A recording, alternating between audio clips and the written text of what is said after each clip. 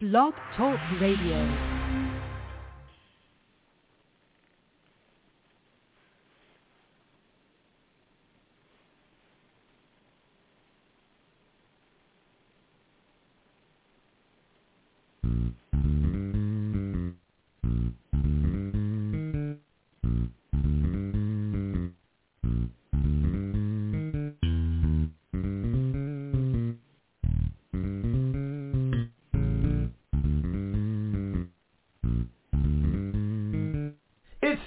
Time with Pastor Steph.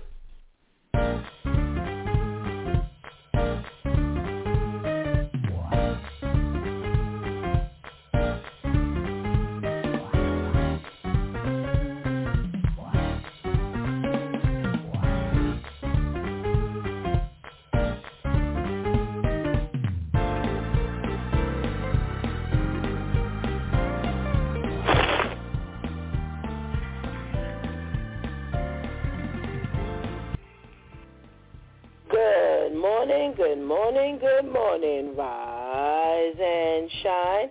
You're on with this Due Time with Pastor Steph. How are you this morning? That's what I like to hear. That's what I like to hear. For this is the day the Lord has made. Let us rejoice and be glad in it. So, where were you all week? We started off shaking the Monday morning blues with the Due Time crew. And what did we talk about this week? Well, we talked about the woman who was the first female cop who she said she was pressured to do all kinds of things against her will. Yes, you have Ms. Williams, who is suing the Mountain Police Department, and she has been complaining about sexual discrimination and all kinds of things, and, going to the bar and being mistreated, and, we really had to break this thing down. Yes, because her complaints didn't seem to be adding up to sexual harassment or sexual discrimination or a hostile workplace. Yes. So, she goes to the bar and, they tell her, you got to have these drinks because this is our, little secret initiation. And after she does that, then she says, I was sexually harassed. Then she picks up her ex-partner from the bar, taking him home, and she said he forced her to grab his genitals. Another shot at sexual harassment. Then she goes to her ex-partner's house, and he forces her to do some sexual acts. Another shot at sexual harassment, according to her. So maybe we'll hear how this story ends. Okay. I don't know if this is really going to end on a good note for her, but hopefully we'll see. Well, we could not have a proper Monday's finish without the switch tip with Shantice. Stop trying to prove yourself to people. As always, somehow or another, the switch tips are always kind of linked up at the end to, the conversation at hand. And, again, you're talking about being the first female police officer, and, this has to be an issue of her trying to prove herself, and she can hang, and she's like one of the boys, and listen, that's not for you to prove. You've been hired to do a job. Do it. That's it. And she wouldn't have found herself in such compromising position. And And, you think about the things we go through in life. How many times have we done things to prove ourselves to someone else, the only individual, the only entity we should be trying to prove ourselves to is God. Yes. Show God that he's worthy. Show God that you're worthy. Come on, let's make that happen. Okay? Well, let's talk about it. Tuesday Church Folk Day rolled around, and we talked about the gospel singer out in Kenya who had an ex-girlfriend come on over to clean his house and to bring him a soup, so he says. And when he goes out to run errands, he comes back and finds her dead. Yep, she hung herself, according to him. And he takes her down. He takes her to the police precinct. Yes, he takes the dead body to the police precinct and tries to explain what happened. They're not trying to hear that story. Well, it's not only them, but neither did we. Not trying to hear that story either. Something's fishy about this story. Well, they arrested him, and I guess we might hear whether they find him innocent or guilty. But what a conversation. What a conversation to be had. Just didn't sound too good to the pastors. Well, while Wednesday rolled around, and we started the morning off with our girlfriend Vivian and her socially conscious segment. And Vivian talked about the teacher who was caught on video. Instead of breaking up the fights in school, she pulled back all the chairs and let the kids box it out. Yes, asking them, did they know how to slap box? Oh, my, oh, my, oh, my. Well, we also threw that story out about the gospel singer and the pastor. And the ladies didn't think that story made any sense either. However, we also took the time to talk to our ladies. And the question was, what are some of the things that we really, as women, need to stay away from during the dating period? Yeah, while we're dating, do we need to be doing these things here? Well, Pastor Kim said, don't move in with him. Lady Tamika said, don't be giving up all your time. And Minister Michelle said, don't be giving wifely things to your boyfriend. Oh, my goodness. Powerful stuff, powerful stuff. And then we had that icing on the cake from our Pastor Charlene with her Faith Over Fear segment. That's how we spent our Wednesday. Well, yesterday was Therapeutic Thursday, and boy, did we have some Therapeutic Thursday conversation where we talked about the nurse, 30 years old, who died trying to give herself her own liposuction surgery. Wow. Kind of out there. And we talked about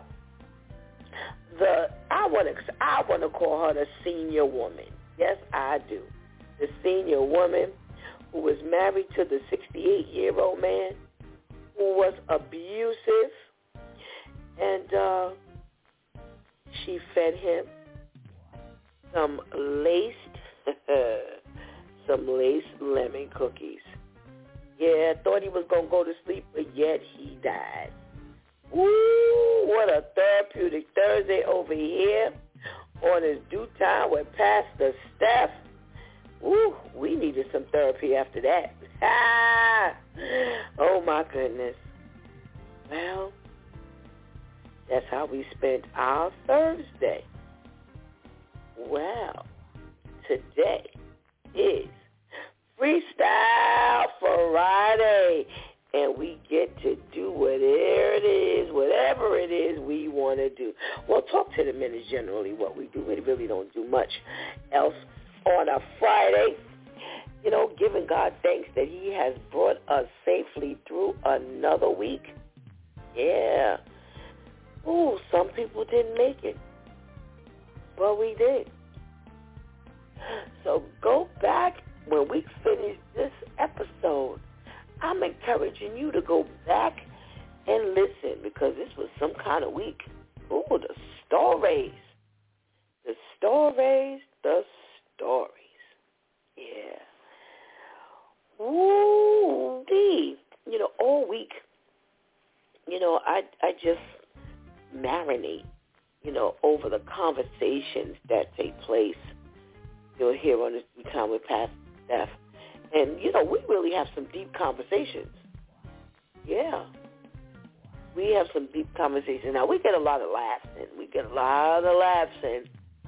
But the conversations are deep nonetheless. And, again, you know, I say, how can we even think about how we used to get our morning started?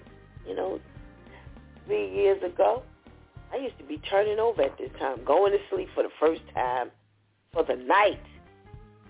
But thanks be to God, you know, we've got our dosage of medicine first thing in the morning, and it's quite stimulating. So we're about to get this morning started.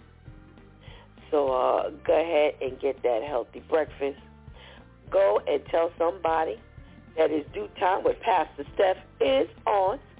And whatever you do, don't go anywhere because we'll be right back.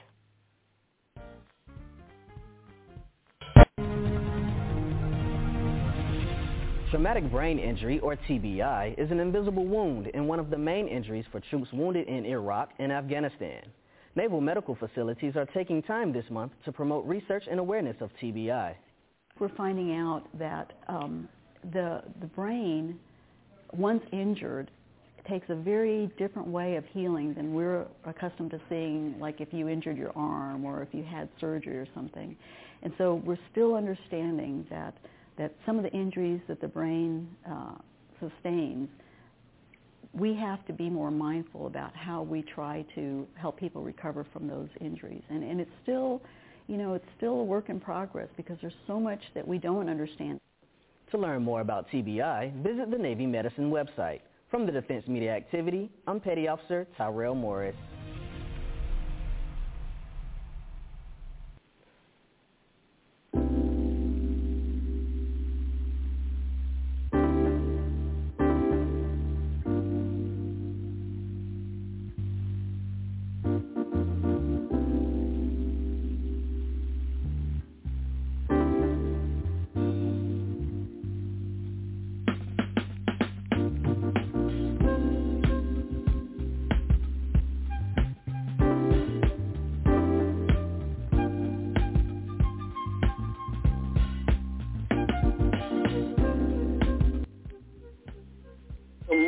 Good morning, and good morning again.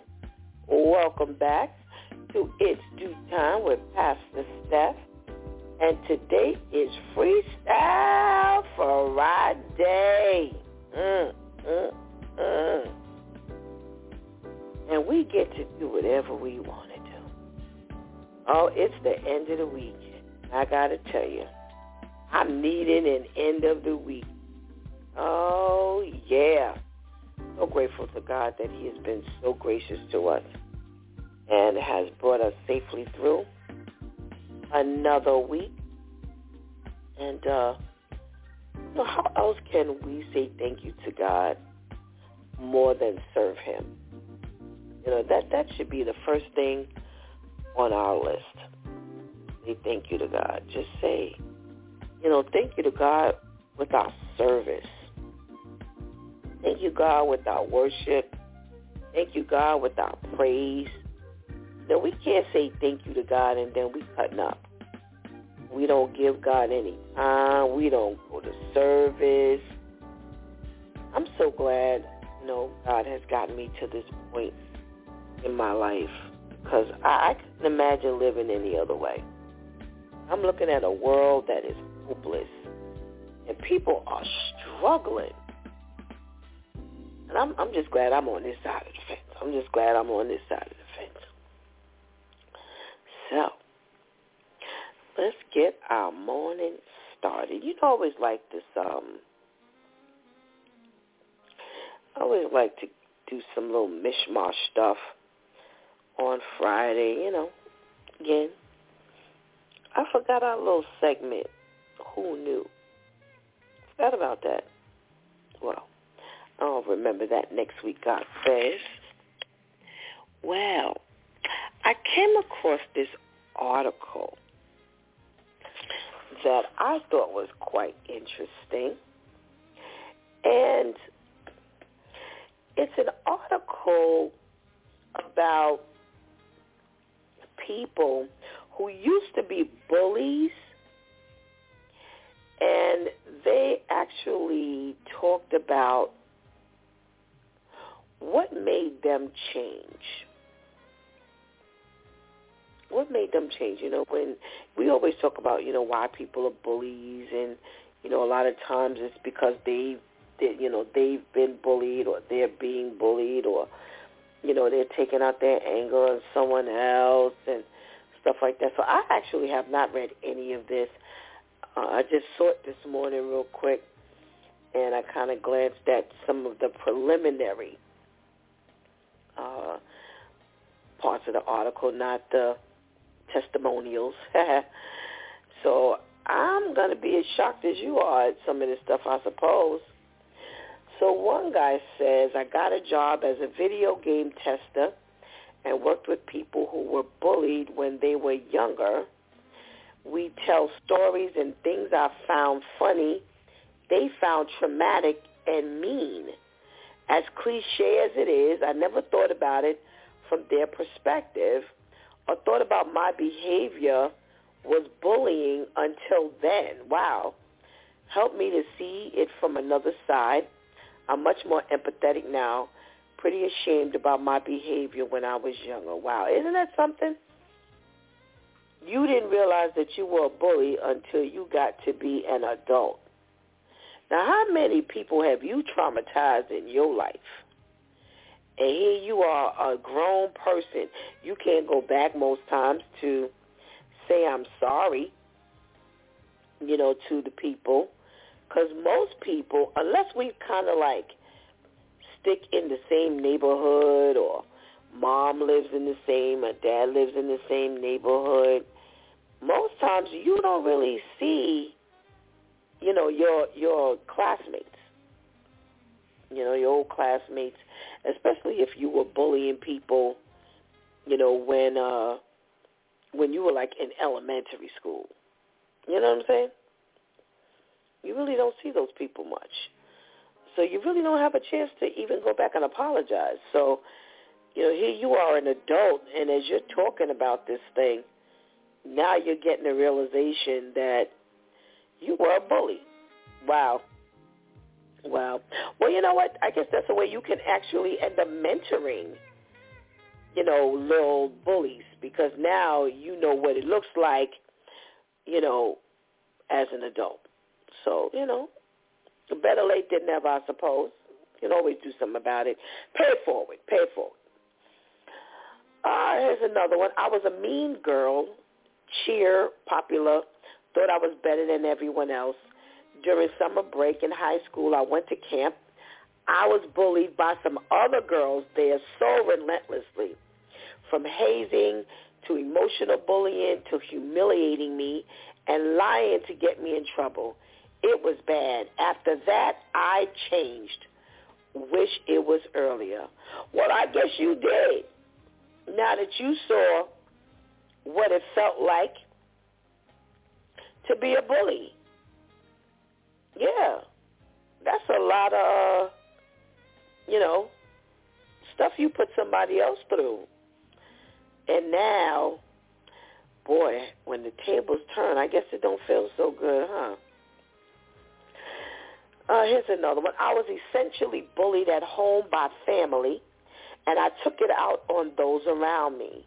Thankfully, I had some friends that let me know, that I was being an idiot, and I apologized to the people I hurt.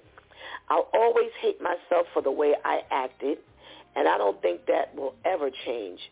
I still catch myself being a grumbling idiot sometimes, but I will never let myself be who I used to be.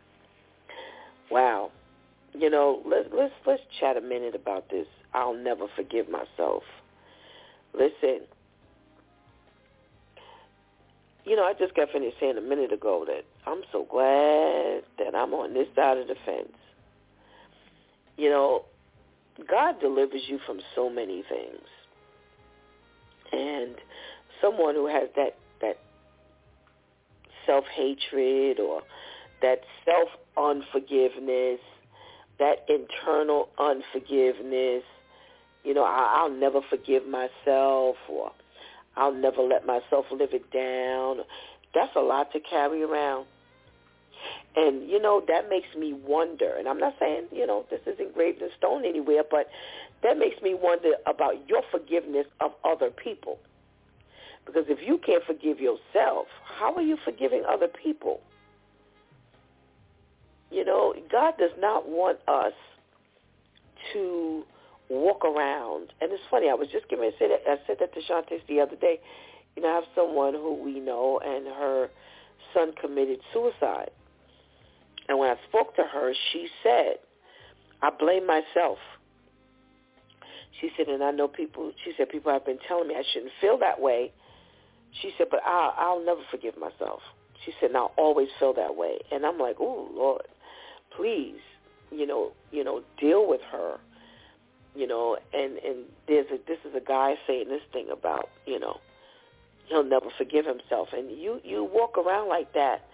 That's a lot of weight to carry. And, Jesus says, bring it to me. Bring it to me. I will lift your burdens. Just give it to me. Oh, my goodness gracious. Over time and with new experiences, I stopped hating myself and my life.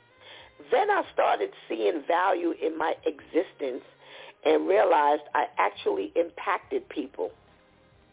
Happiness for myself and others became my reason for living. My middle school health teacher used to tell us that bullies are hurting, and that's why they bully. Yeah. As they always say, hurt people hurt people. And, you would think that, hurt people wouldn't hurt people because they know how it feels to be hurt or to hurt. And unfortunately, that's not the deal. So if you know someone who's hurting, make sure you pray for them. Wow. Okay, there's another ex-bully that says, when I realized I was just like my dad and I really disliked my dad is when I stopped being a bully. Wow. Wow. Well, I hope that was like when he was 7, he learned. He didn't torment too many people before he realized that. I became shy after a bit. I just realized that, hey, I'm not better than any of these people by any means. I'm just below them. Now I help anyone I know who gets bullied or at least try to. Amen. Again, pay it forward. Pay it forward. Pay it forward. When I was still quite young, in my early teens, I realized I was modeling my behavior on one of my parents and that they were a very obvious bully. I took immediate steps to redefine myself as a person who carefully avoided that abusive tendency. Amen. Amen. Amen. All right. I used to be really mean and bully 2 kids in my class in primary school. I wasn't okay mentally, and to be honest, I was taking out my stress on them. I still feel guilty. When I started middle school, my mental health got worse. My depression and anxiety gave me an eating disorder, and I started self-harming out of guilt. I'm in high school now. I'm a lot better. I haven't self-harmed for months. I go to therapy, and I found good friends. All right. All righty. Interesting. Bullying kids in primary school.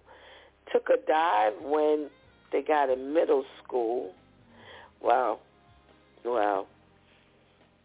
You know, giving God thanks that was turned around. If you need therapy, then you need therapy. Go ahead and get the help. You know, people think that, you know, Christian people don't need therapy. You know, they always talk about, well, go pray. Listen, that's faith without works is dead. You know, sometimes you've got to get that stuff out. No, not sometimes, but you've got to get that stuff out.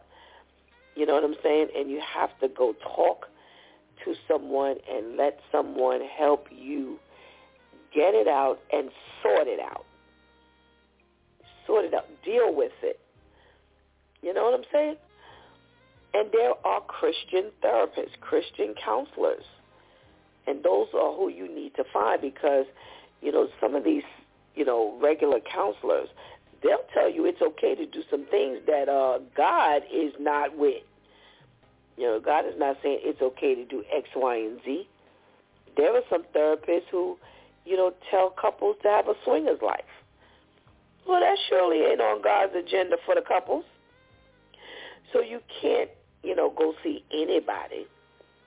But I actually know a couple of pastors who are in therapy. Mm-hmm. They are. And probably a whole lot more need to be in therapy. Oh, my. I had a hard home life, and I took it out on people at school. My family was working class, and we moved to a middle-class area, so I was already treated like an outsider anyway. Once I left home, I started therapy, and I'm a lot better now. I still have a bit of a temper, so if people push me too far, I can still get nasty, but I can apologize and recognize if I was in the wrong. Amen. Amen. Amen. There's nothing better than recognizing when you're in the wrong. Ooh, boy. Some Christian people have a difficult time with that. I mean a difficult time. And again, you know, like I've said over the past couple of weeks, you know, we all have things that God needs to deliver us from still. I mean, they may not be as blatant or, you know, occupy, you know, much space in our life, but it doesn't mean that we don't need to be delivered from it, right? Yep. For more than a decade, I was a bully until people began to ignore me. Ooh, the popular mean girl became a ghost. I got sick of my toxicity, and I started to treat people right. I now have a few but real friends. I acknowledge how I was before in order to embrace the better version of myself, but I'm not proud of who I used to be. All right. That way we know you're not going to turn around and be that person that you used to be. Amen. Amen. I was on the road to being a bit of a bully at a young age. I was a big kid, and I would toss my friends around a bit.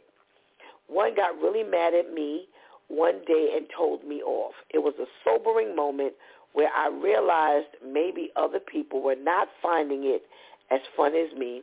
Pretty much stopped it all right there. I think I was 12. Wow. All right.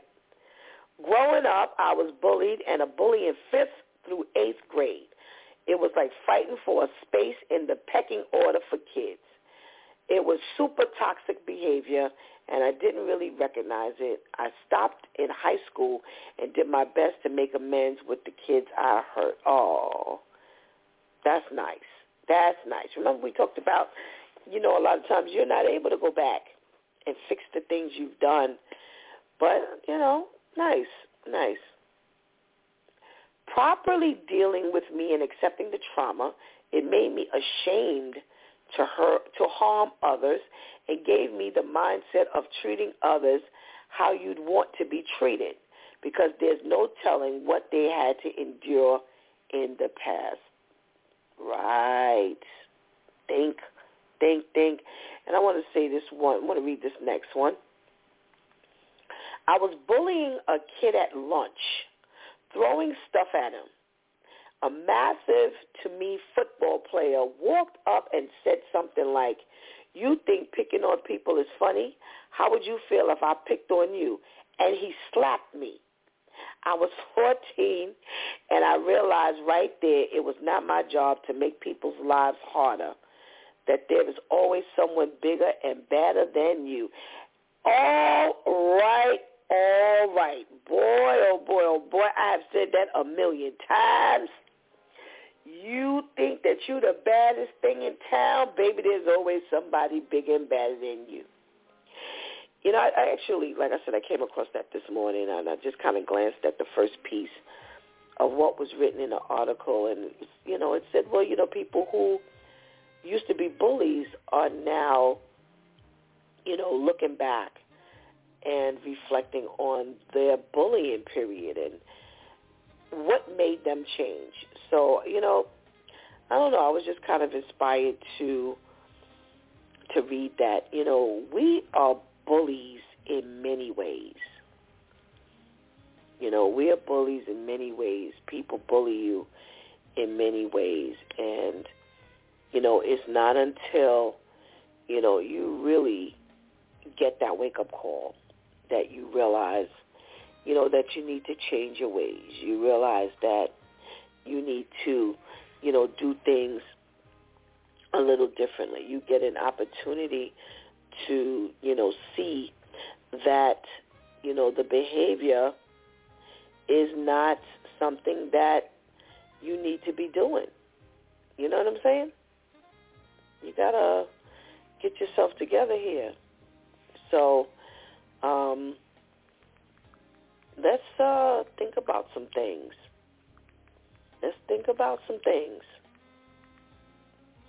And get that together.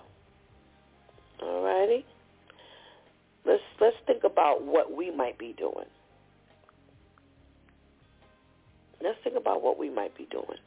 Are we doing something where we're bullying? Or, take a page out of these people's book. Now, I don't see anywhere where these people are claiming, Christianity. I don't see anywhere they're claiming Christianity. And if these people can say, I'm sorry, if these people can change and turn from their wicked and evil ways, then why can't we? Why can't we learn to apologize? Why can't we learn,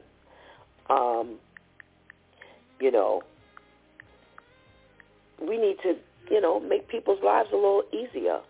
And what can we do? What can we do to make someone's life easier?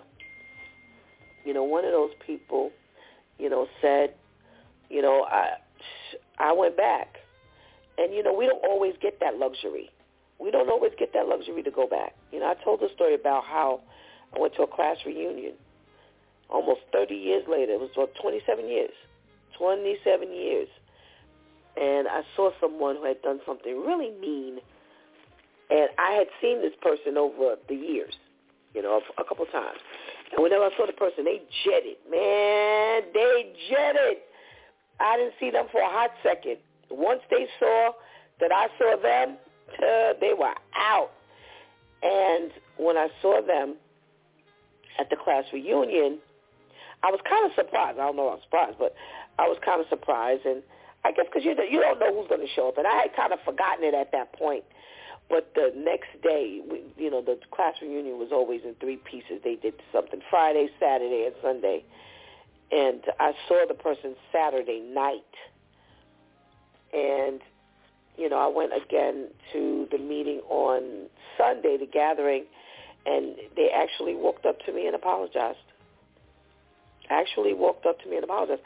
I was like, wow, because what they had done was pretty bullyish, if you will. Yeah, as a matter of fact, that was a bully thing. And, 27 years later, how often does that happen? How often does God deal with you and you get an opportunity to make amends 27 years later? Either one of us could have been dead, and that opportunity didn't happen. So if God is giving you, I don't know who I'm talking to today, but if there's something you've done and you need to make amends for it, then do that. Do that. Make sure you get that done. Give God the glory out of your life and get that done. All right? We didn't read this for nothing this morning. I didn't read it for nothing. You didn't hear it for no reason. Something is brewing in its due time with Pastor Steph World. So let's make that happen, okay? All righty. Well, I've had this story here all week.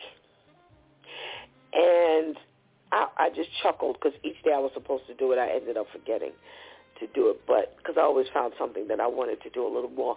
But I saw this again last night, came up on the radar, and I thought this was so funny.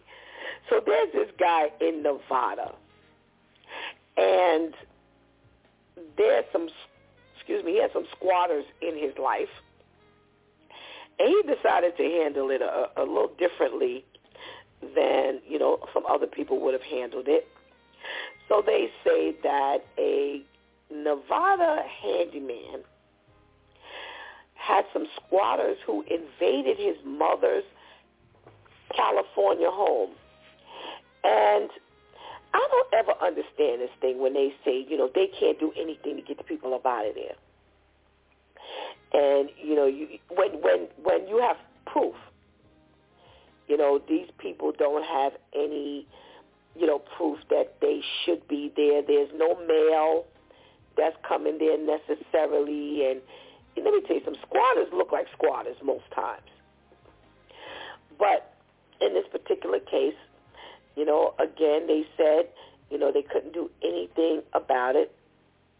And he says that, it started when the father passed away. And his mother couldn't live in the family home any longer, and they put the home up for rent.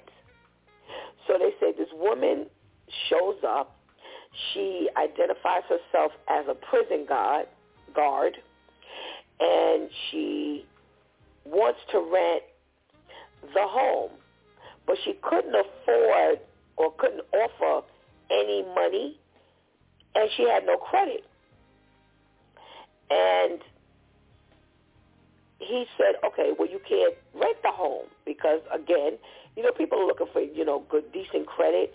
People look for you to have money. Hello? Well, how you going and renting a place to live and you ain't got no money? Well, homegirl shows up with a truck full of furniture and moved into the house. Now, my question, did you not have locks on the door? I don't know. But it says she moved into the house. Well,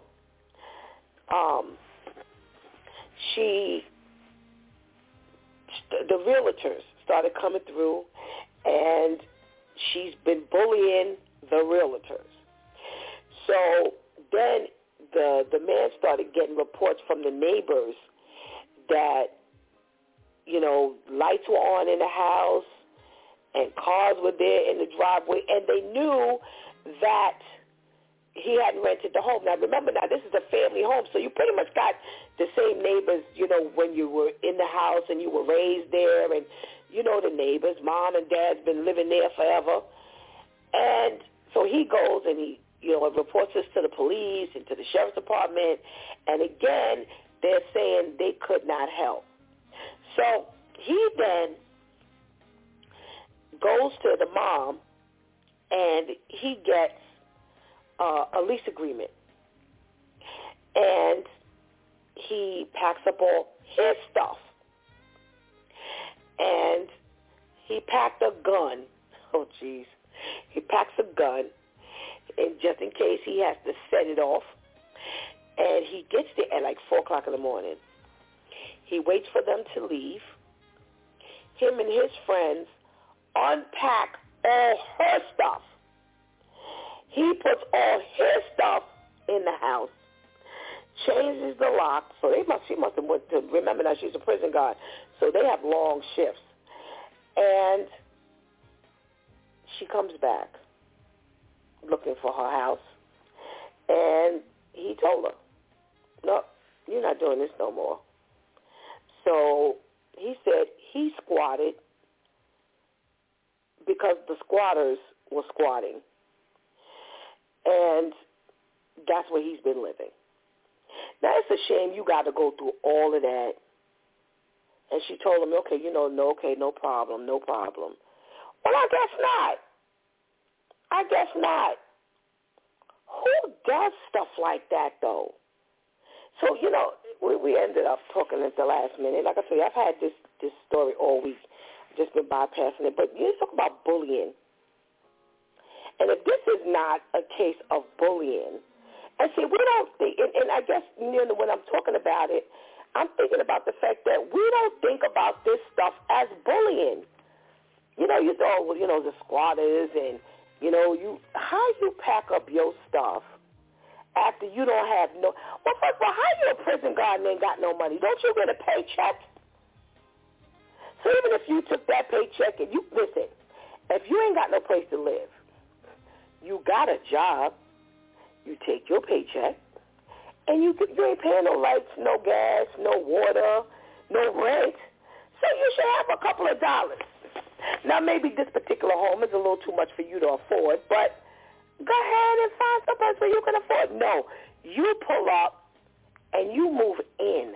Now, see, this is what I'm talking about. People, again, you always think you the baddest thing in town. Baby, if you moved into a certain neighborhood, and I know you know what I'm talking about, you can pull this nonsense. You go ahead and pull up in Brooklyn. Go ahead and pull up in the hood. Talking about you don't have no money. And when they look up, somebody didn't see you in the house and know you ain't supposed to be there. See, they're not doing what this man did. They're going to bully you all right. When you look up, that gun going to be in your face. I tell you, yes, it's bullying. And this is what people are doing as adults. As adults. What do you think the kids going to do? What do you think the kids are going to do when we live like this? So he just turned the tables on them. So now he lives in the house.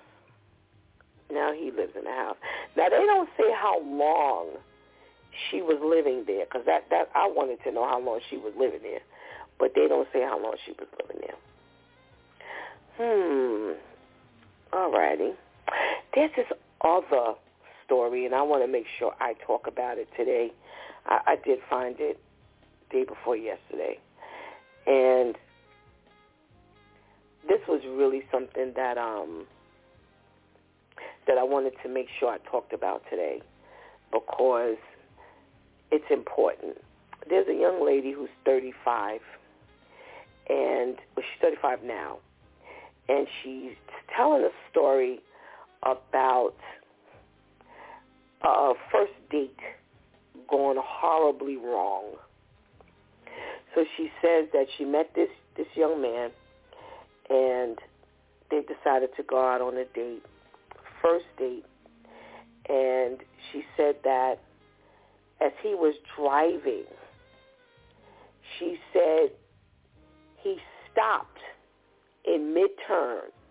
Now, I don't know why. She doesn't know why. But it caused another vehicle to collide with them at about 50 miles per hour.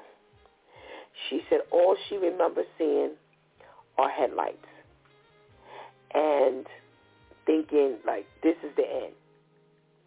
And when she woke up, she said her eyes were burning because blood was dripping in her eyes. And she said all she could hear was like a loud noise. Well, they were actually cutting the car open. That's how bad the accident was. They couldn't even get them out unless they cut the door open. She said she had a broken pelvis. Several ribs were broken. And she had a completely shattered leg. And she had to have reconstructive surgery so pins could be inserted into her leg. She said that she came out of surgery in excruciating pain, and the doctors told her that she might not ever be able to walk again, or at least properly again. She said she had to move back in with her parents, and she had to rely on other people to do everything for her. And you know, when you get to that point, that's not a pretty picture. And she said that as she was in the hospital after the surgery, because that was pretty much immediate, she said her date came in to apologize, and she never saw him again. Never saw him again. Well, I guess he figured he had nothing invested. You know, it was the first date. She said she later found out that he was only 19 years old. And she was at the time, like 30. And he had told her that he was 24. And she says, you know, looking back, you know, she's in a wheelchair, and she, you know, from time to time she's, you know, able to get in a walker, and she's, you know, now, she was in a wheelchair, and now she's, you know, by the grace of God, she's climbed from being in a walker to a wheelchair to crutches, a cane, and now she's able to walk unassisted. Still, as the doctor said, you know, not as well as she used to. And she ended up getting a complete tattoo on her leg because the scars were just really bad. And she said that she had to end up also filing bankruptcy because she ended up with $1 million in medical expenses. So I guess maybe she, you know, didn't have any health insurance.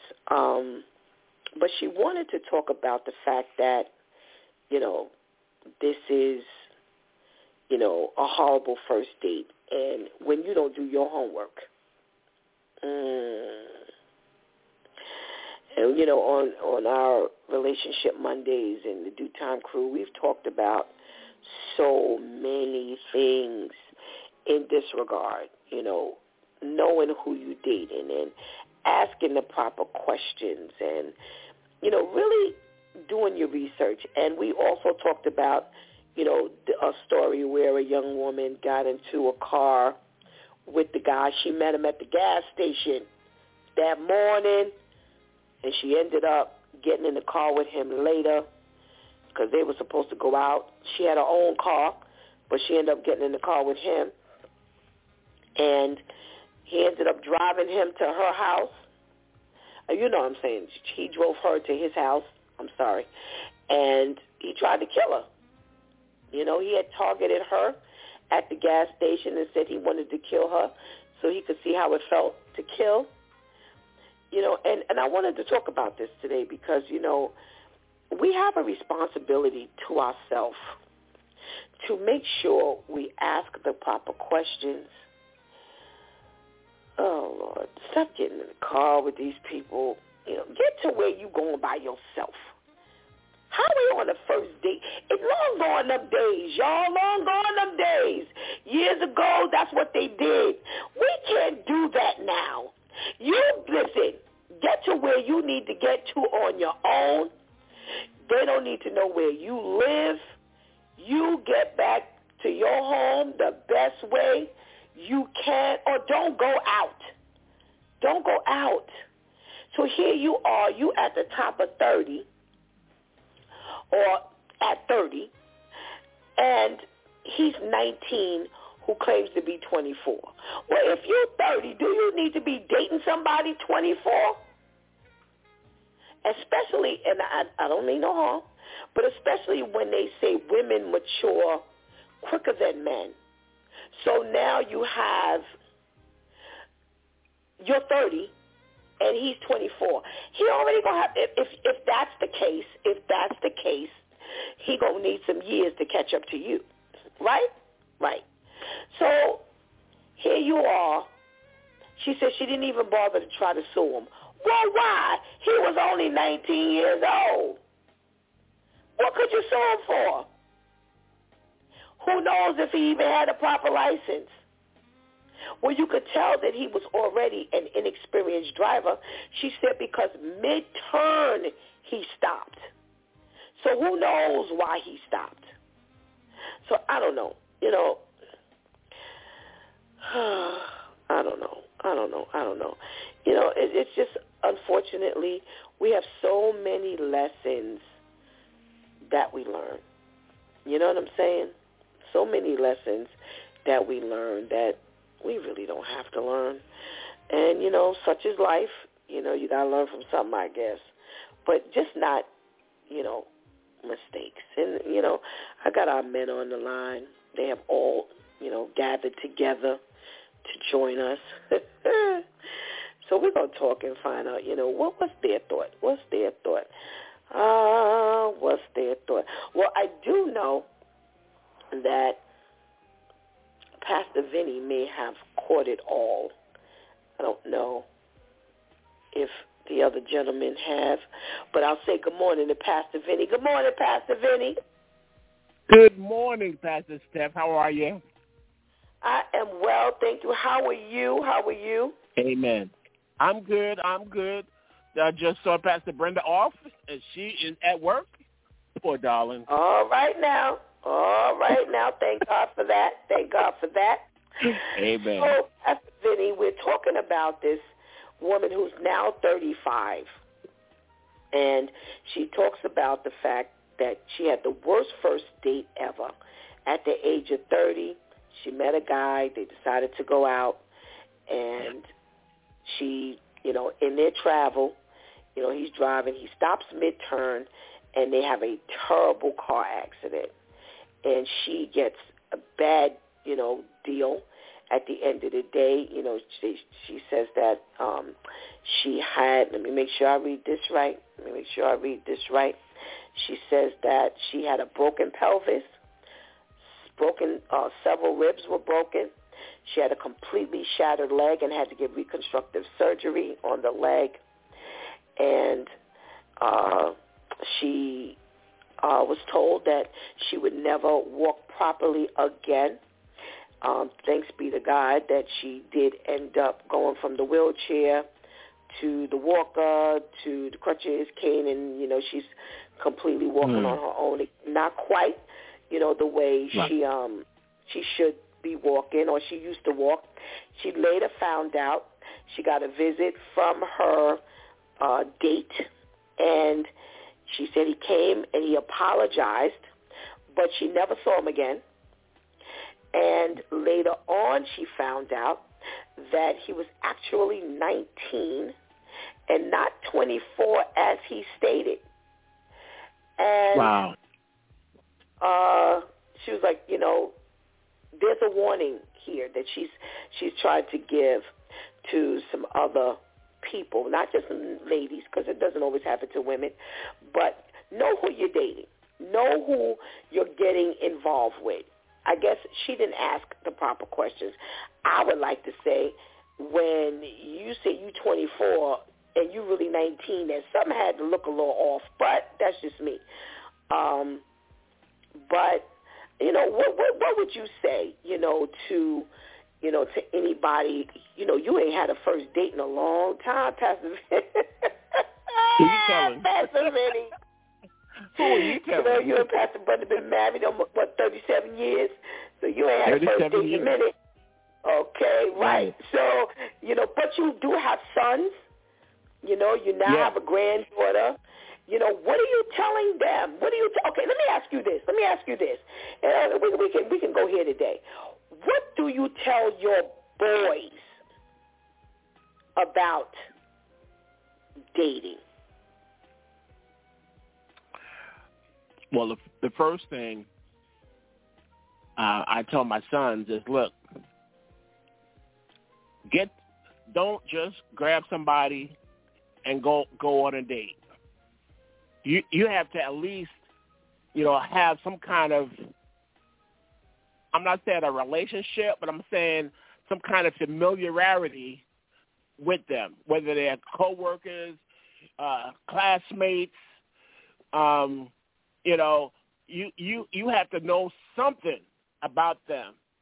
Now, today, they have it a lot easier than we had it. They got all kind of apps to find out who you is. Okay. There's all kinds of legal ways to find out who these folks are, just to get an idea. I mean, but the app might be in black and white, but there still might be some gray areas, in this person. So don't get into a situation where you can't get out. Okay. Don't get to, go to a public. If you're going to go have a meal, go to a public place. Go to a public place where other people are. Don't go secluded, I mean, and I tell my boys that because, like you said, unfortunately, some ladies, they got stuff going on too that, Absolutely. I mean, look at this young lady that shot up in Nashville. Right. I mean, people got other agendas, and you have to really safeguard yourself. Now, my guys, they big. The oldest one is 35, and it's 30 and 28. So they're big guys. Okay. They're big guys, and they're well-mannered guys. Okay. They're well-mannered because that's what we put in them. Okay. I would really be surprised if somebody came and said my son raped him. I'm like, what? I mean, never say never, but it would really be out of sorts for us. Okay. All righty. Well, thank you for that introduction, because I got some other questions to come back and ask you in a minute. So let's talk to our brother Al and see what brother Al, would say to or has said to his sons. Good morning, brother Al. Chop, chop, and another chop, chop of the morning. Oh, yeah. Good morning, brother Al. All right, brother Al, indeed. You have voice. What was something you told them about dating? I just told them quite a few things. I've read some of the stuff down. And I'm going to be real, I tell them never trust a big butt and a smile. Because these girls are pretty, they got a nice body. I'm being real. You ask me, I'm going to tell you what I told them. I said, don't trust a big butt and a smile. I told them, don't trust a big butt and a smile, because sometimes these women, they gorgeous, this and that, and they see nothing else. They don't see what's going on. They don't see that the girl is trying to use them. I told them that. I told them never, ever take a girl, if you know what I mean, take her body. If a girl tell you no, that means no. I told them never put their hands on a woman. Like, I told them so much stuff. And I told them don't play with the girl's heart. If you don't like this girl, then don't mess with her. If you don't love this girl, don't tell her that you love her. And I told them there's a lot of broken women because women are more emotional than men. So you go out there and you just trying to get between her legs, and then I love you, this and that, and you know that's not true. Now you got a woman that's broken for the next person. So I had a big conversation with her. I tell her everything. All right, brother. And I told them get to know the person, you know. And this is why these men have to be in men's life. Just to tell you real quick, I got a friend of mine, you know, unfortunately the son's father passed away long ago, and she never remarried or anything, but she's raising her son, and she calls me a lot for advice. And she just told me, oh, he met a girl, and she said, because he's 22 now. She's like, oh, he met a girl, and dang it. And he came to me, and I'm just listening. He came to me. He said, Mom, I think this is the one, and they looking to try to get our partner together. And I said, well, how you feel about that? She said, oh, I'm just so happy for him. This and that. I said, well, let me ask you this. How long have he known her? How long he been dating her? They've been dating like 2 months. I'm like, are you serious? What? I said, wow. You okay? I said, are you okay with that? She's like, well, you know, because is there some of them go by what they have? You know, I didn't have it like that, and you know, true love. I said, so you know nothing. I said, he knows nothing about her, and it's funny because he was there, and I said, hey man, I heard you got a girlfriend. Yeah, Mr. B, I got a girlfriend. I said, cool. I said, yo, what's her last name? He couldn't tell me. I said, what's her favorite color? He couldn't tell me. I said, all right, brother, I'll talk with you soon. Wait, Brother Al. So he is moving in with the girl and he don't know her last name? No, and they working trying to get an apartment together. And I'm sitting there like, you don't even know her last name. You don't know what her favorite color is. You know nothing about it. And the mom is okay in it. And I'm like, I told her, I said, that's not a good move. I said, that's not a good move at all. I said, you know me, I'm going to tell you the truth. I said, he knows nothing about this young lady, and you okay it. And I said, that's bad for you to okay that. Wow. That's bad for you to okay it. I said, I'm talking. Wait, Brother Al, how are we going to get an apartment together, and I don't even know the name you putting on the lease? Exactly. And like I said, now, I don't even know the name you going to put down. I don't know your credit. You don't probably know at 22. You don't know your credit. So how am I even setting up to even make this happen when one of the vital pieces of information I don't have? Wow. Exactly. So I can see him and her sitting there, and they going, Miss Jackson, and he looking around. Oh, that's you.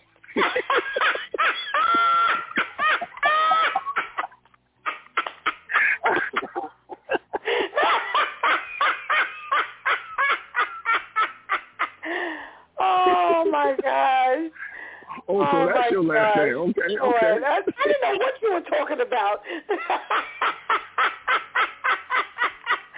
Oh, Brother Al. Oh, my God. Now, wait, why did Mom say she was okay with this?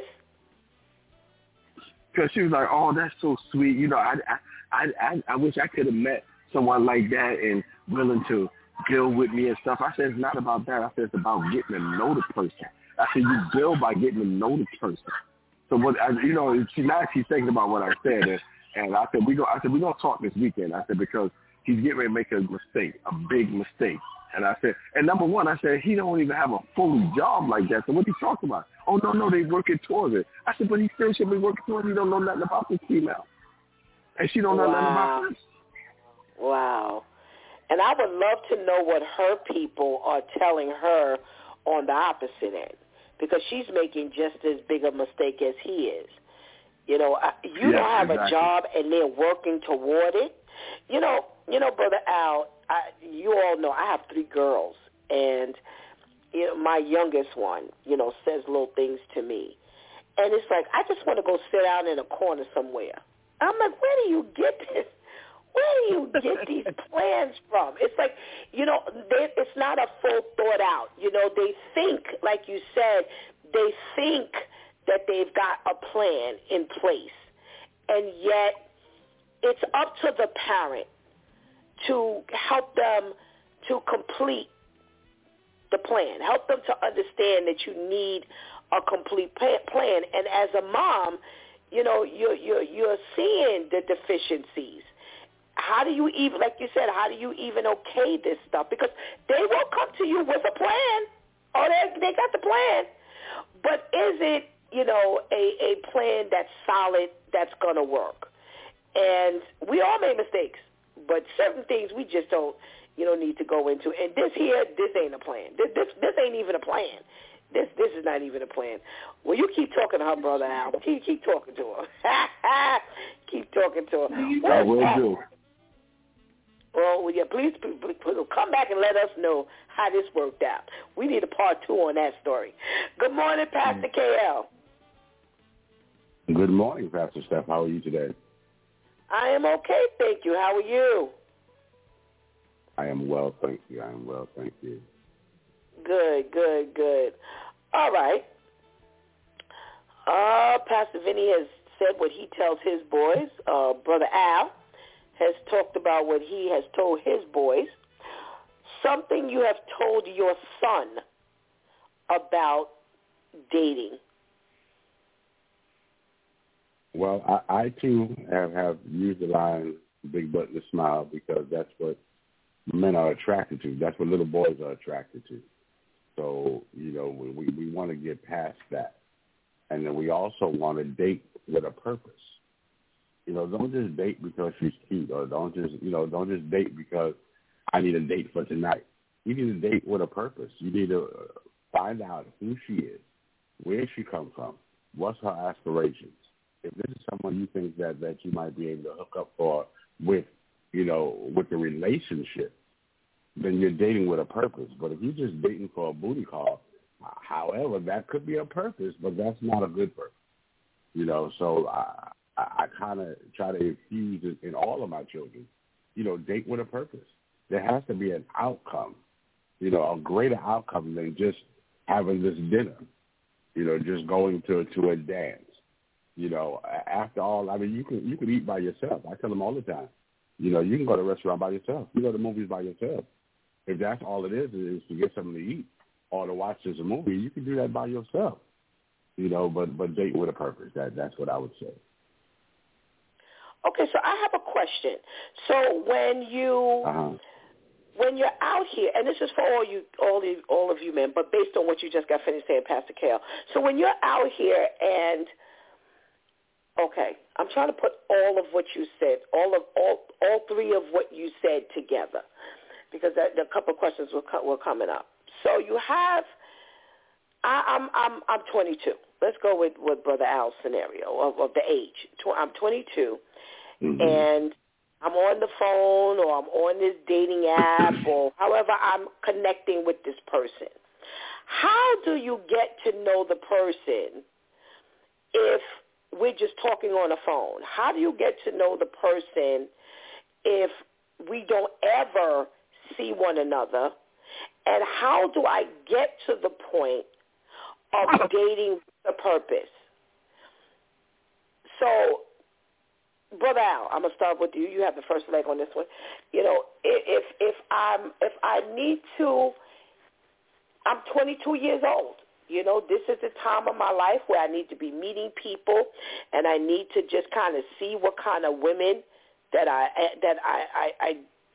out here that I am a little more attracted to. It's only so much I'm going to get to know over the phone or online or whatever it is, and we are willing to go.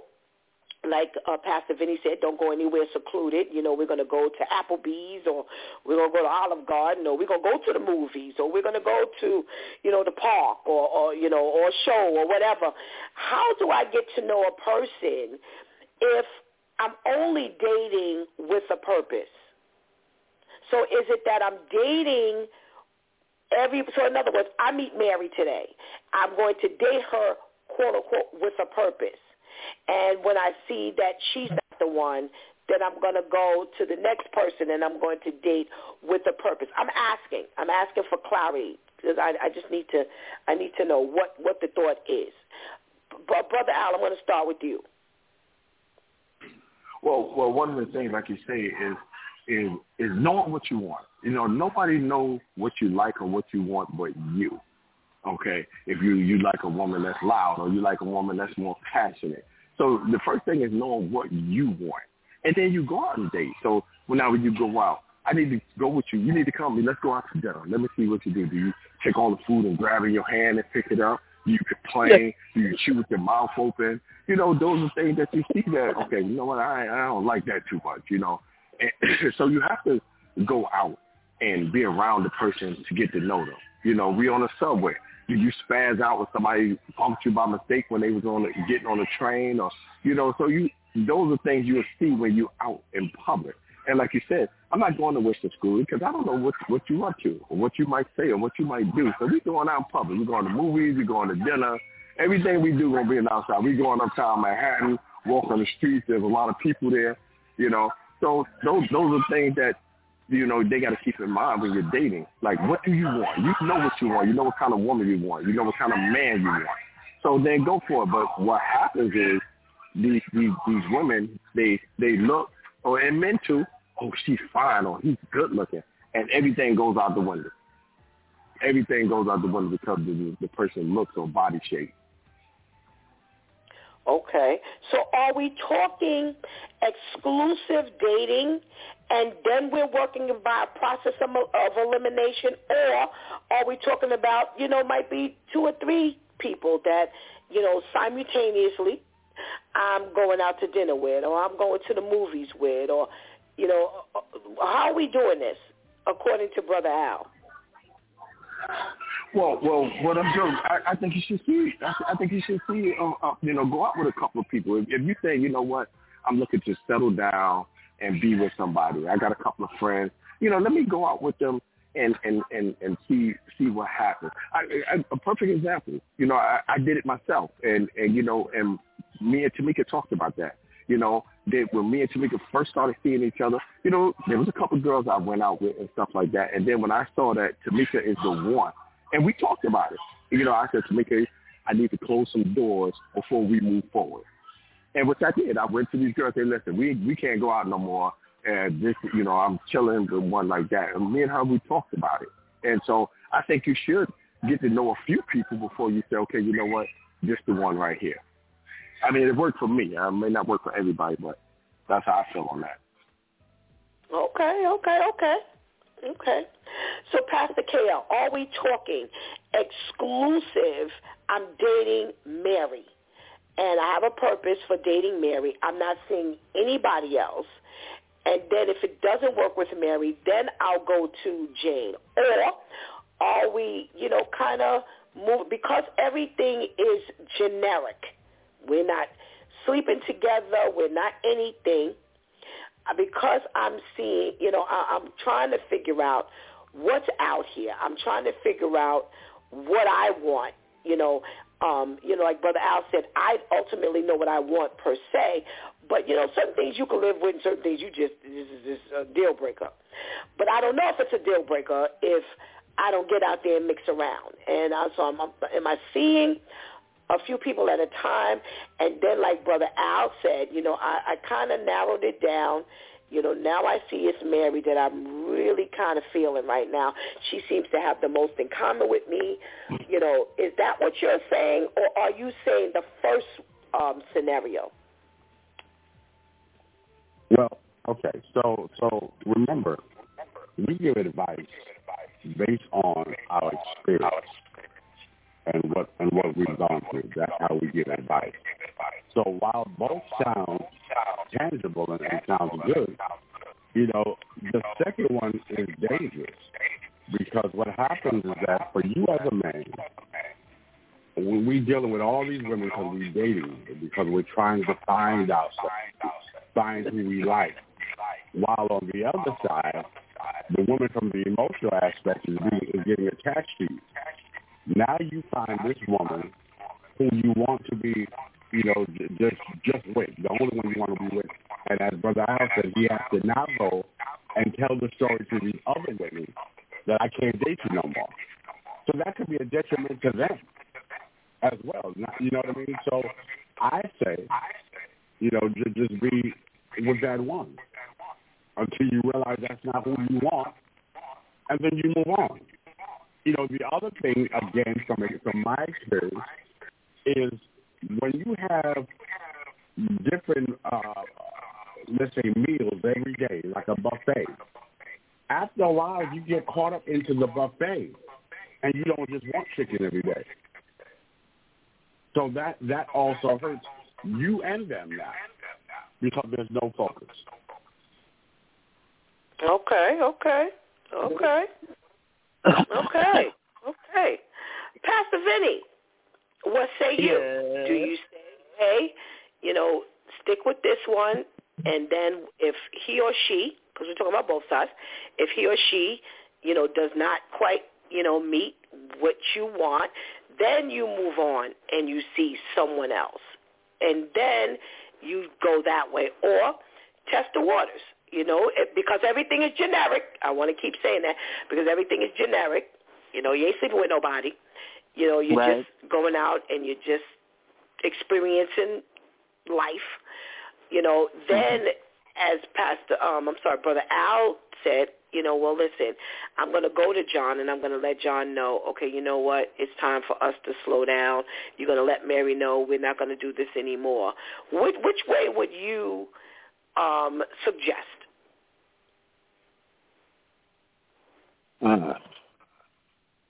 Well, I've never been that lucky to have 3 on a string. As they would say. As they would say. Yeah. Oh goodness.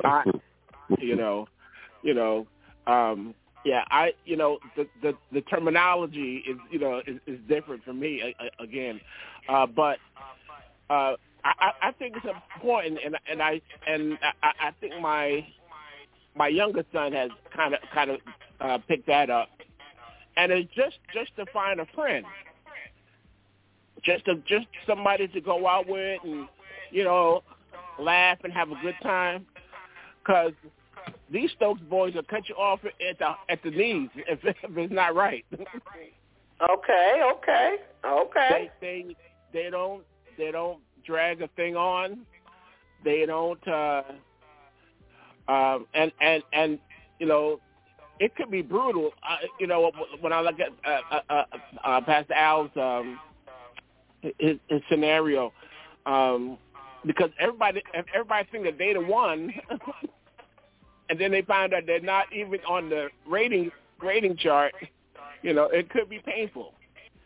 But if you just friends, from the get, honesty is so important, because especially one thing I found out when we were growing up, if a young lady found a young man that was halfway decent, he honored his parents, he was industrious, getting a job, got his own ride, that was the catch.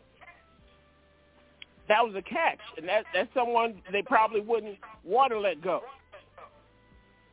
But setting the scene, setting the scenario, setting the rules out front, it makes things so much easier. Okay. Now that was one of my questions. One of my questions, and I consistently talk about, is just being friends. And I get that this is just something that just don't happen, these days.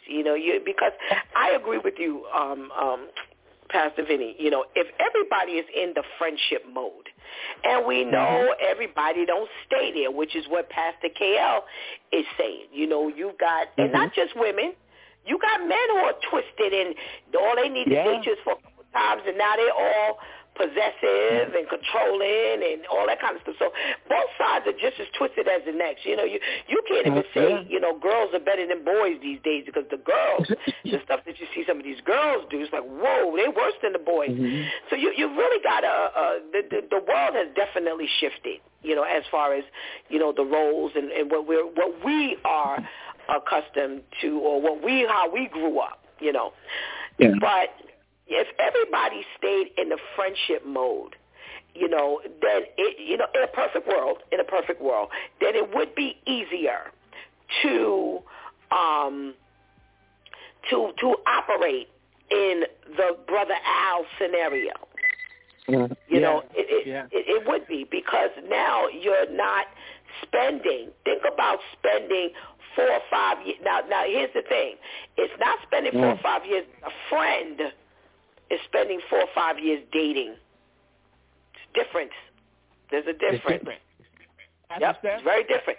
Very different. Spending 4 or 5 years as a friend versus 4 or 5 years as me and you dating, and I done spent 5 years with you to realize this ain't gonna work, which I don't know why it would take 5 years, but it does sometimes.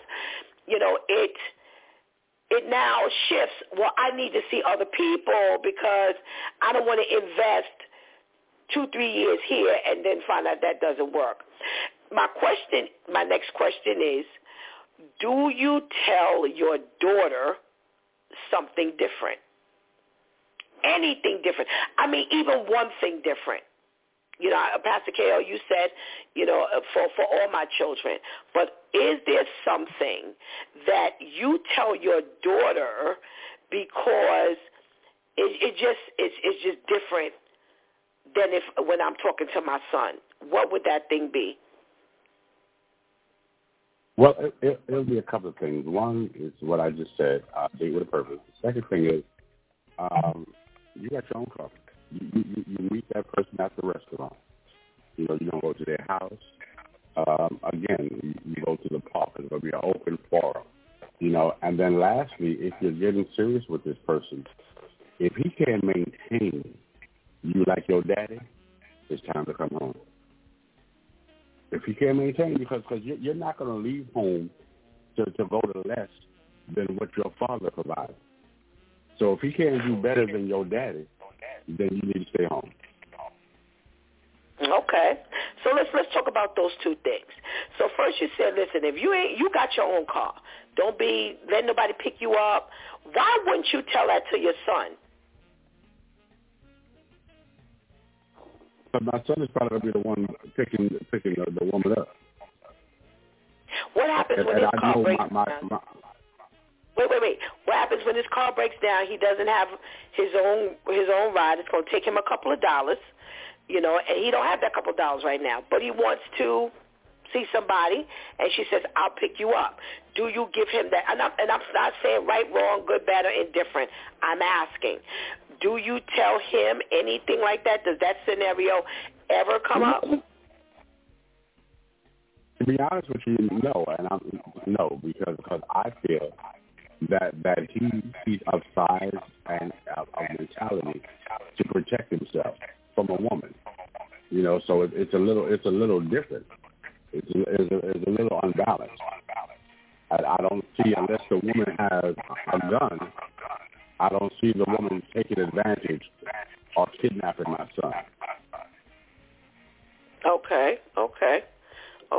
Despite the fact that we've done stories of this very thing, how guys have gone with women, and she has driven him off, and now he meeting 2 thugs and all kind of things. Okay. Right. The second thing, you said the maintenance. You know, you're not going to leave home to eat steak where you've been eating steak, and now all this man can do is serve you or offer you chicken. If he can't maintain you the way I have, then he's not for you. Is that what you're saying? Okay. How do we blanketly tell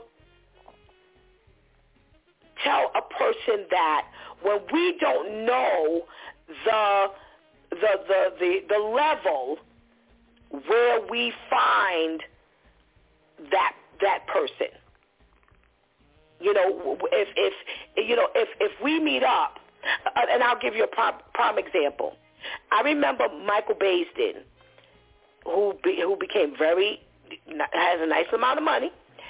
He said that he used to drive, and he started thinking about the fact that he was wasting.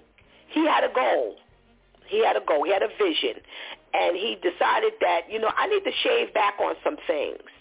So therefore, I'm going to sell my car and I'm going to ride my bike. And he said that, of course, women, without having to be told by dad, women was just not trying to hear him. And now those same women, when he said, listen, I got a goal, I got a plan, I'm doing this, I'm trying to write this book, blah, blah, blah, blah, blah. And that very goal took him, because he stuck to the plan, it took him to higher heights.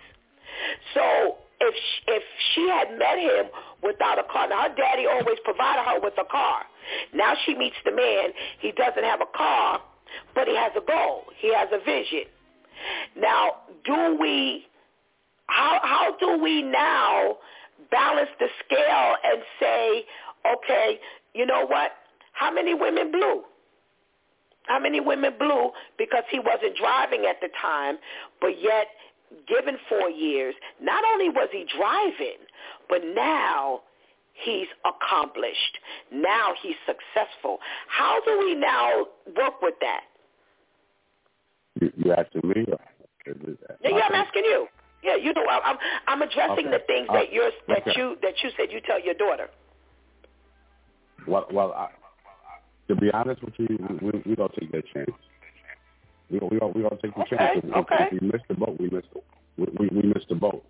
But first of all, my daughter's not going to commit. First of all, she's not married, so she's not going to commit to putting you through school or waiting until you go through school to see the roses on the other side.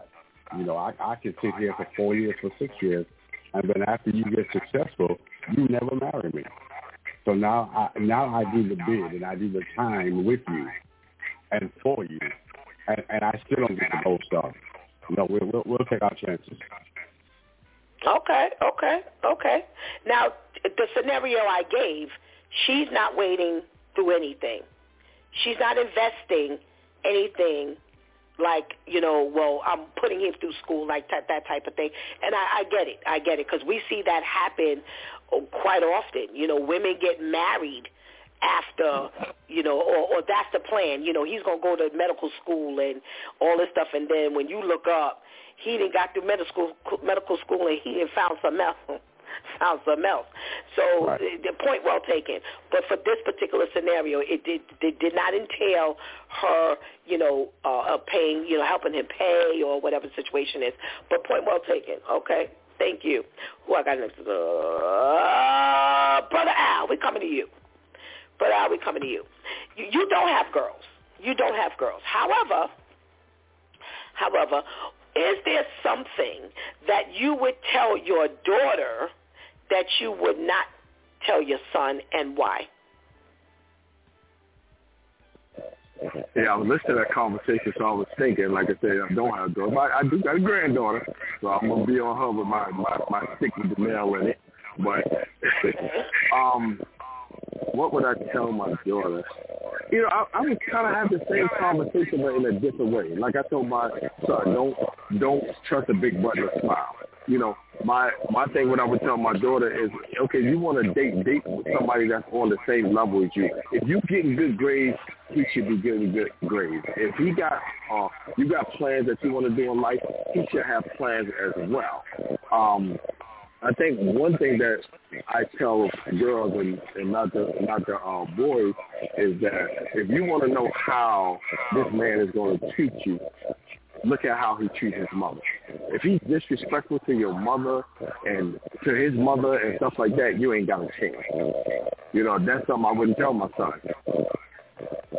So I think that's the part right there that I would say that would be a different.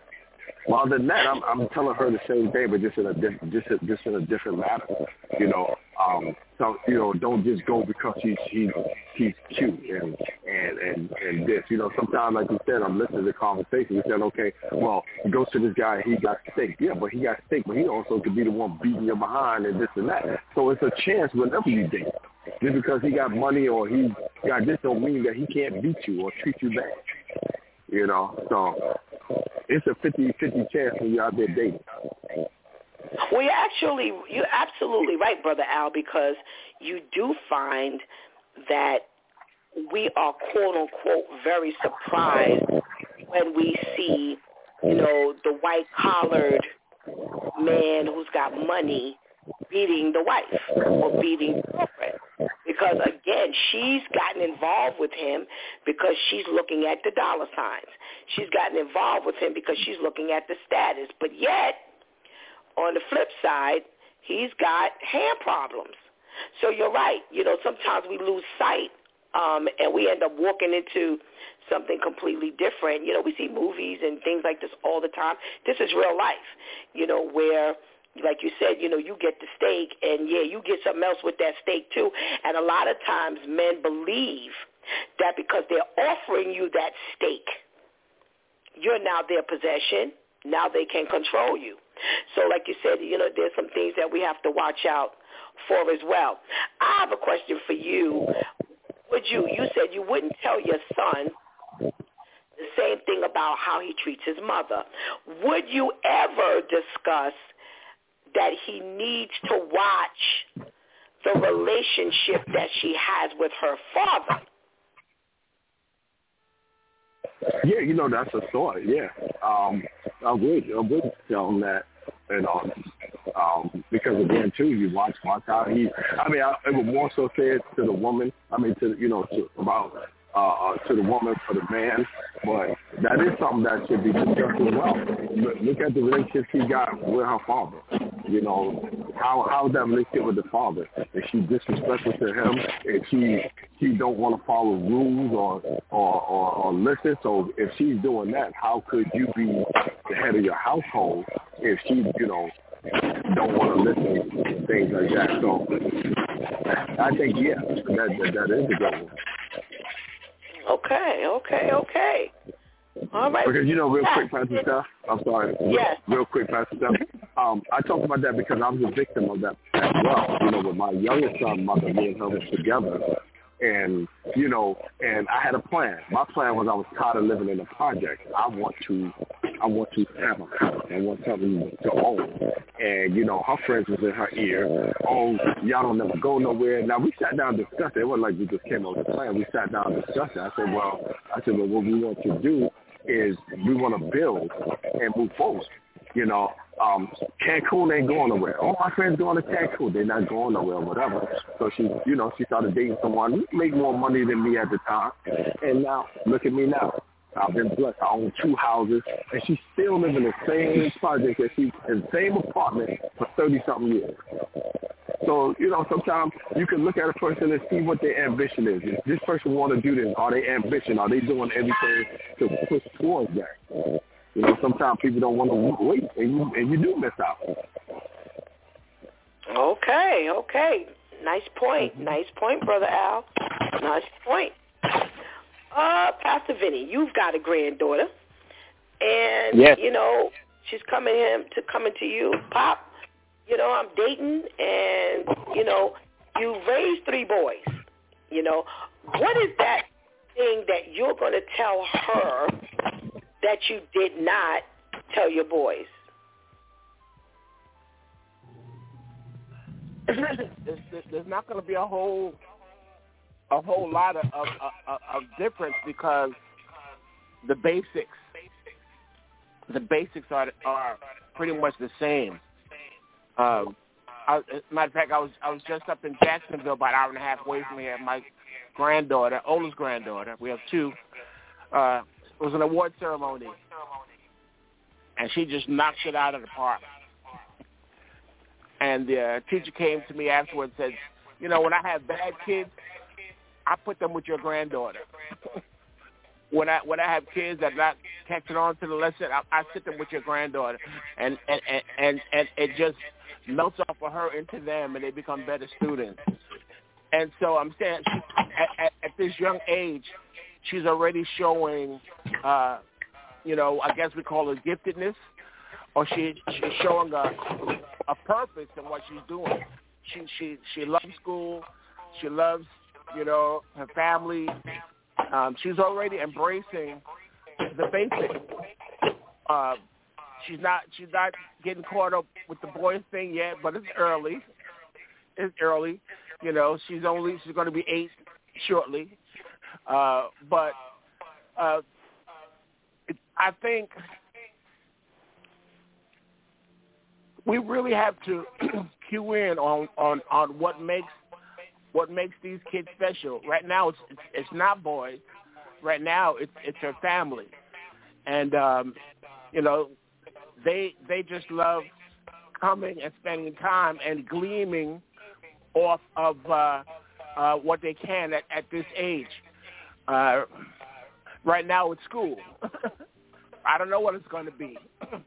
Sure, in a couple of years, but for the right now, I think it's important just to let her know that Pop is there for her, that whatever she needs, she got it, and that'll help her to form her own opinions about some things. Her dad is kind of like me, but he a little hot-tempered. But Pop is the sanctuary. Okay. I don't know if I'm answering the question. Well, honestly, no. No.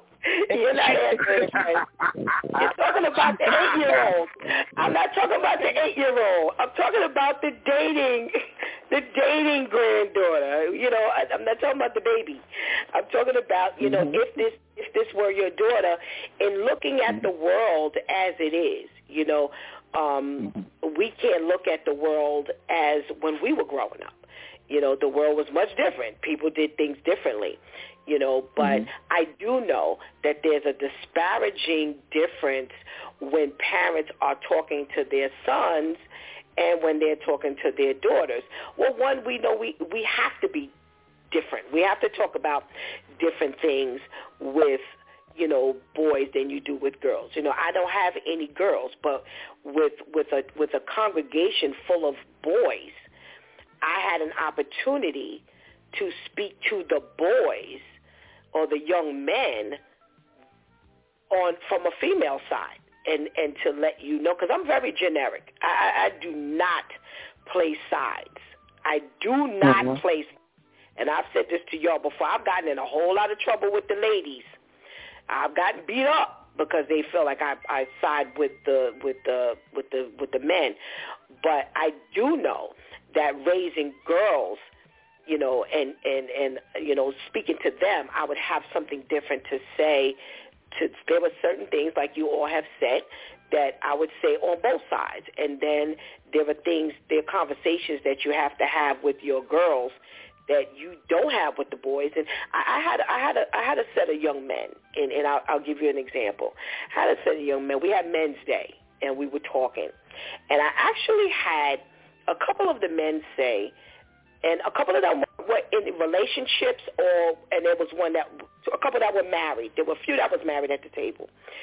And actually, they found nothing wrong with the woman who brought them lunch. And I'm like, why? Why don't you see, she was just being nice, and, she said, she claimed she had extra lunch, and she brought, no, we don't do that. And I wasn't talking from a female side of like a mother, and it says, well, what you do, you don't do that. No, I was talking for their safety. I was looking for this. I'm like, no, you do. No, the women play games. Women do all kinds. I said, well, did they know you were in a relationship, or did they know you were married? And they it just didn't cross their minds. She could be maneuvering in a manner of getting, close to him. They just simply thought she was being nice. And I was like, oh, my gosh. You have got to be. It never crossed their mind. You should have seen the way they looked at me. I was like, y'all never thought about this? Now, then I spoke from a pastoral side, a mother's side, an older woman's side of someone said, listen, you're in a relationship. You don't allow that. You don't cross those boundaries. But my first thought was, what are you walking into? How is this going to be detrimental to you? So I do understand, that we do have very different conversations.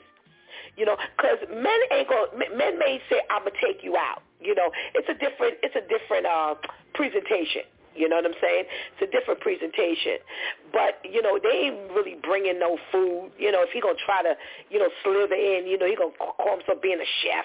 He going to chef it up. Little stuff like that. As common as with women, you know what I'm saying?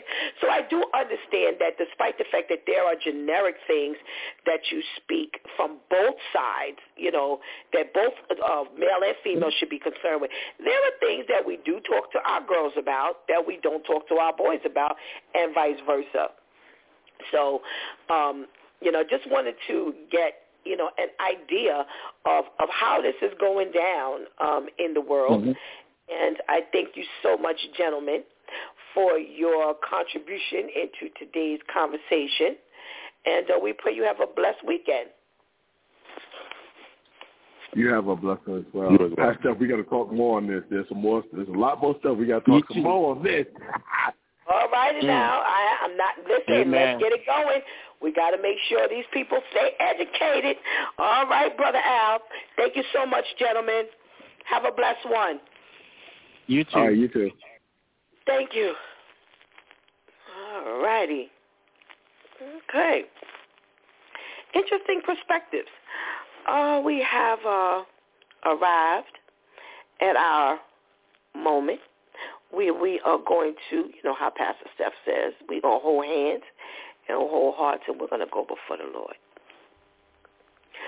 Heavenly Father, God, we come before you and we say thank you. You can't say anything to you before we thank you for just even being gracious enough to wake us up this morning and with brand new mercies. And God, we're grateful because you love us just like that. Thank you. Thank you that you have given us another opportunity to get it right. Thank you. Thank you, God, when we see how you have just, whether we deserve it or not, you just continue to love us with your loving kindness, with a level of gentleness. God, you said you would never leave us nor forsake us, and you have not done it yet. We thank you, dear Heavenly Father, for the lives that were on today, that they wake up with the intention to minister and to help your people grow and to give a perspective from you. And we ask you, God, that as all of our due time crew come on, that they would keep themselves open up to be used by you, God, that your words would be their words, that your will and your way would be their will and their way. We're humbling ourselves before you, dear Heavenly Father, as we're asking you to just continue to work us as clay, God, molding us and shaping us into who you want us to be, not even to who we want to be. Not even, we're all over the age of 50 here, God, and hopefully we don't have the mentality that, I am who I am, I've been this way all my life. No, but that we would keep ourselves open for how you would give us a new way of thinking, give us a new way of living, give us a new way of speaking, dear Heavenly Father, so that we can continually be used by you, dear Heavenly Father, that we won't even max ourselves out. Thank you, God. Thank you, God. Thank you, God, as we not only minister to the listeners, God, but we minister to one another. And we thank you for that opportunity, dear Heavenly Father, to be used by you.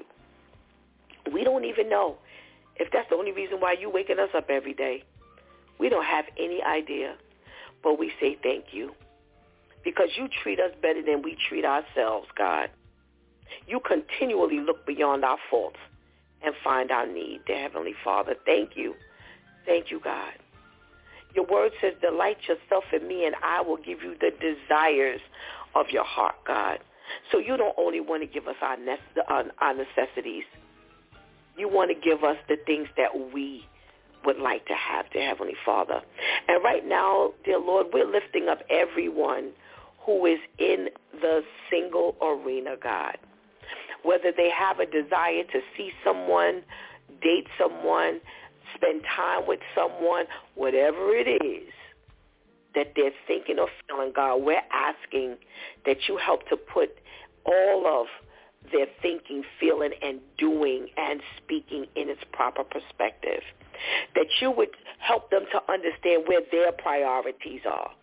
That you would help them to understand that if we put you first, that you would give us the desires of our heart.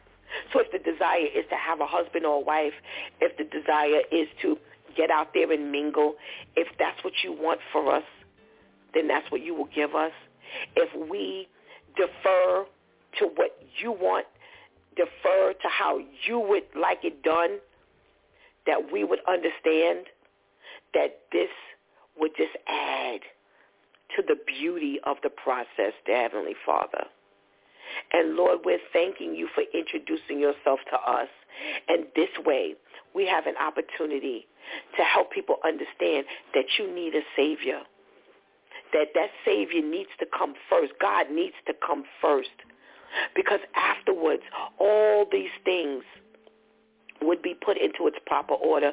Your word says, but seek ye first the kingdom of God and all its righteousness, and all these things shall be added unto you. God, we get so many things out of order because we don't put you first.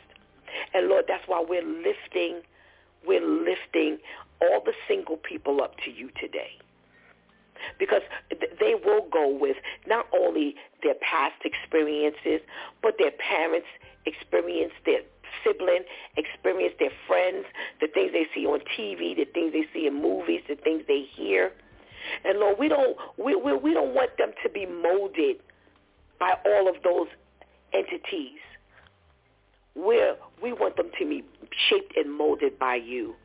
So no matter what you have for their life, the process that you have for their life, it would be considered and walked in. And the only way we're going to know that is if we connect with you, God. So, Lord, we're praying that we have helped someone today understand that they need to come to you first. They need to present themselves to you first, God. That you need to clean them up from a whole lot of things before they even begin the process of dating or seeing someone or whatever they want to call it, God. That we always need to be in the arena of being prepared, of being shaped and molded and emptied out, because we just bring in so much garbage into relationships, not just intimate relationships, but even friendships. So, Lord, we're asking you to help anyone who is in that portion of their life. They've reached that stage of their life, that you would help them put everything in its proper order. We have to come to you for this, God. We cannot assume that they're going to be all right. We can't. We need to lift this before you. These are our children. These are our grandchildren. These are great-grandchildren. These are nieces and nephews, their brothers and sisters. And this world is suffering because they're thinking they can do these things without you. So, Lord, we pray that we've helped to shed that light today, that nothing should be done, not only without you, but without putting you first, because that's what makes the difference. Giving you the first fruit over every aspect of our life. And we thank you, God, for not just instilling that, but introducing that today. Giving you the glory and honor. So rightly do your name today, God. In the name of Jesus we pray. Amen.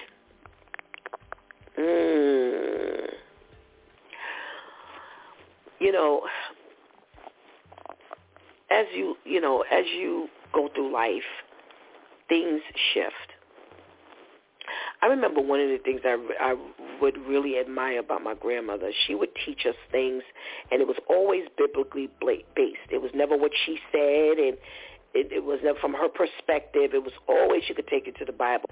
But if she learned, or if God had given her anything new, if he had given her a better understanding than what she had no problem with coming back and saying, God has showed me something different. And I think that's the way we need to maneuver. And as life has gone on and I look at the way I used to understand the Word of God, and there's in some areas there's been a shift because God has given me a new understanding. Because when you read that scripture for the 500th time, you're like, whoa, that's just me. I'm just kind of out there. You're going to get a different view and understanding. Why? Because of where you are at the time. When you again, it says we have to go from milk to meat. So when you're in the milk stage, you're going to understand things from a milk stage. When you're in the meat stage, you're going to understand it in the meat stage. The way I chew food, I chewed food when I was 29. I can't chew that food the same way anymore because I have no back teeth. I have no back bottom teeth. I didn't let them pull out everything. Well, guess what? They also pulled out, not thinking, pay attention. When my teeth would start messing up, I didn't have problems with my teeth until I was like in my 30s. My teeth were fine until I was in my 30s. And then I started having problems with my teeth. And because I was 30 years old, when the dentist would say I could do a root canal, I was like, we ain't doing all that. Pull it out. And I kept doing that. Here I am, 56, and now I can't chew my food the same. Why? Because I don't have the teeth that it takes to break down my food. So that also means I notice when I eat certain foods, the food gets lodged in my chest. Why? Because I'm thinking I only needed 10 chews to get this food, down when I actually needed 30 chews to get the food. That's exactly the way we digest and we chew God's food based on when we're reading it. Based on when we're reading the Bible. If I was reading the Bible at 29 and I was rushing all the time, then that's the way I'm going to chew that food. But now that things have shifted in your life, you can't chew that food and think you're going to swallow it after 10 bites. You're going to have to chew that food a little bit more because it means something different now. It should mean something different now. And I think what's happening with a lot of us is we're taking how we used to chew and how we digested the food, and that's going to take us until the day we die. But a smart individual, an individual that has stayed connected with God, will understand that I need to let God deal with me and this food today. How is this food affecting me today? How is this scripture affecting me today? It doesn't mean the same thing it meant when I was 29, when I was 20. I was just doing Bible study with someone the other day, and we were doing the 10 Commandments. And I said, I've been reciting this 10 Commandments since I was a kid, reciting it. I didn't say reading it, reciting it. Because of repetition. We used to say it every Sabbath. So after a while, it just becomes a part of your memory. And when I read this 10 Commandments now, when I recite the 10 Commandments now, something hit me. It's something that I have been standing on, but never realized that I could actually include what was said in the 10 Commandments. Now, I had other scripture that I could, base what I was saying on. But in all the years I've said the 10 Commandments, never realized that I could actually pull a piece of that to add to the scriptures for this particular topic. And I was like, wow. Again, it's where you are in your life when you read these scriptures. So sometimes, the things that we believe this scripture meant, and remember I always say the scripture is narrow but broad, broad but yet narrow. You know, it has a whole entire different meaning as we grow. And we need to make sure that we evolve. It can't mean the same thing. It can't. It can't mean the same thing. It has to have some growth to it. It has to be expanded and mean more than it meant when we read it 15 years ago, when we read it 15 weeks ago, when we read it 15 days ago. It should evolve, and it should have a deeper meaning, and we should get a better understanding. And what happens a lot of times is we grow stale. This is the way it meant. This is the way it's always meant, and we have nothing else to offer. And is it the end of the world? No, because if you have the right meaning, then, you know, you're still on the right track. But we don't want to stay there. We don't want to stay there. We want to grow. We want to grow in the Lord. At least we should. We should want to grow in the Lord. We should show God that the more I study, the more I connect with you, the more you're giving me. I got a deeper understanding. I understand more today than I did yesterday. We want to grow in the Lord. I was never one to want to just stay still. I get, I want to do more. I want to do more. I can't just do the same thing the same way all the time. Even if I'm doing it all the time, it has to look different. Has to feel different, has to seem different. I don't want to move so far that it's no longer correct or no longer has the effect that it needs to have. However, it has to have some growth. And I think a lot of people are stale. A lot of us are stale, and we don't realize we're stale. And, you know, just seek God, that he continues to, you know, work on your understanding. You know, study yourself to show yourself approved. You're not who you used to be. So God is expecting us to grow. If he's saying we should move from milk to meat, then that's right there showing you he's expecting us to grow. You don't always feed your baby milk. After a while, that baby's going to need some other nutrients. So that baby's going to need to get what it needs to grow. The baby will grow, but will it grow nourished? Will it grow healthy? No, if all you give it is milk. So come on. I invite you to grow with God. Get that relationship, you know, better with God. You know, get into a deeper relationship with the Lord. So we don't look stale, so that we don't grow stale, so that we're not stale. Come on. That's the invitation today. Let's grow and let's make it happen in the Lord. You've been listening to It's Due Time with Pastor Steph.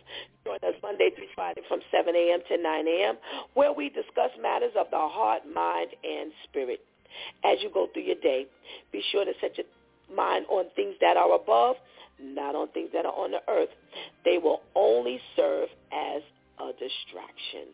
Remember, prayer changes things. It's Pastor Steph signing off, and I want to thank my Due Time crew, my men, for taking us into a thought-provoking weekend. Thank you for hanging out with us all week. Please, please, please do not miss this opportunity to give Christ your life right now. Please do not miss that opportunity to grow stronger in the Lord, to develop a closer relationship with God right now, because later is not promised to any of us. Until Sunday, God spares, where we are in the prayer room with the World Prayer Project. Come on in the room and see what God has us praying about. Until then, God spares. I love you.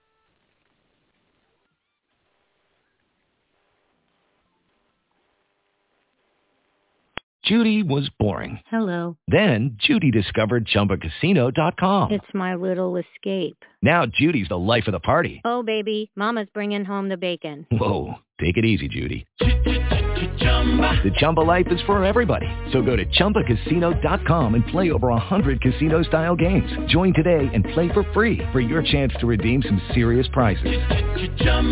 ChumbaCasino.com. No purchase necessary. Void where prohibited by law. 18 plus terms and conditions apply. See website for details. Tax day is coming. Oh, no.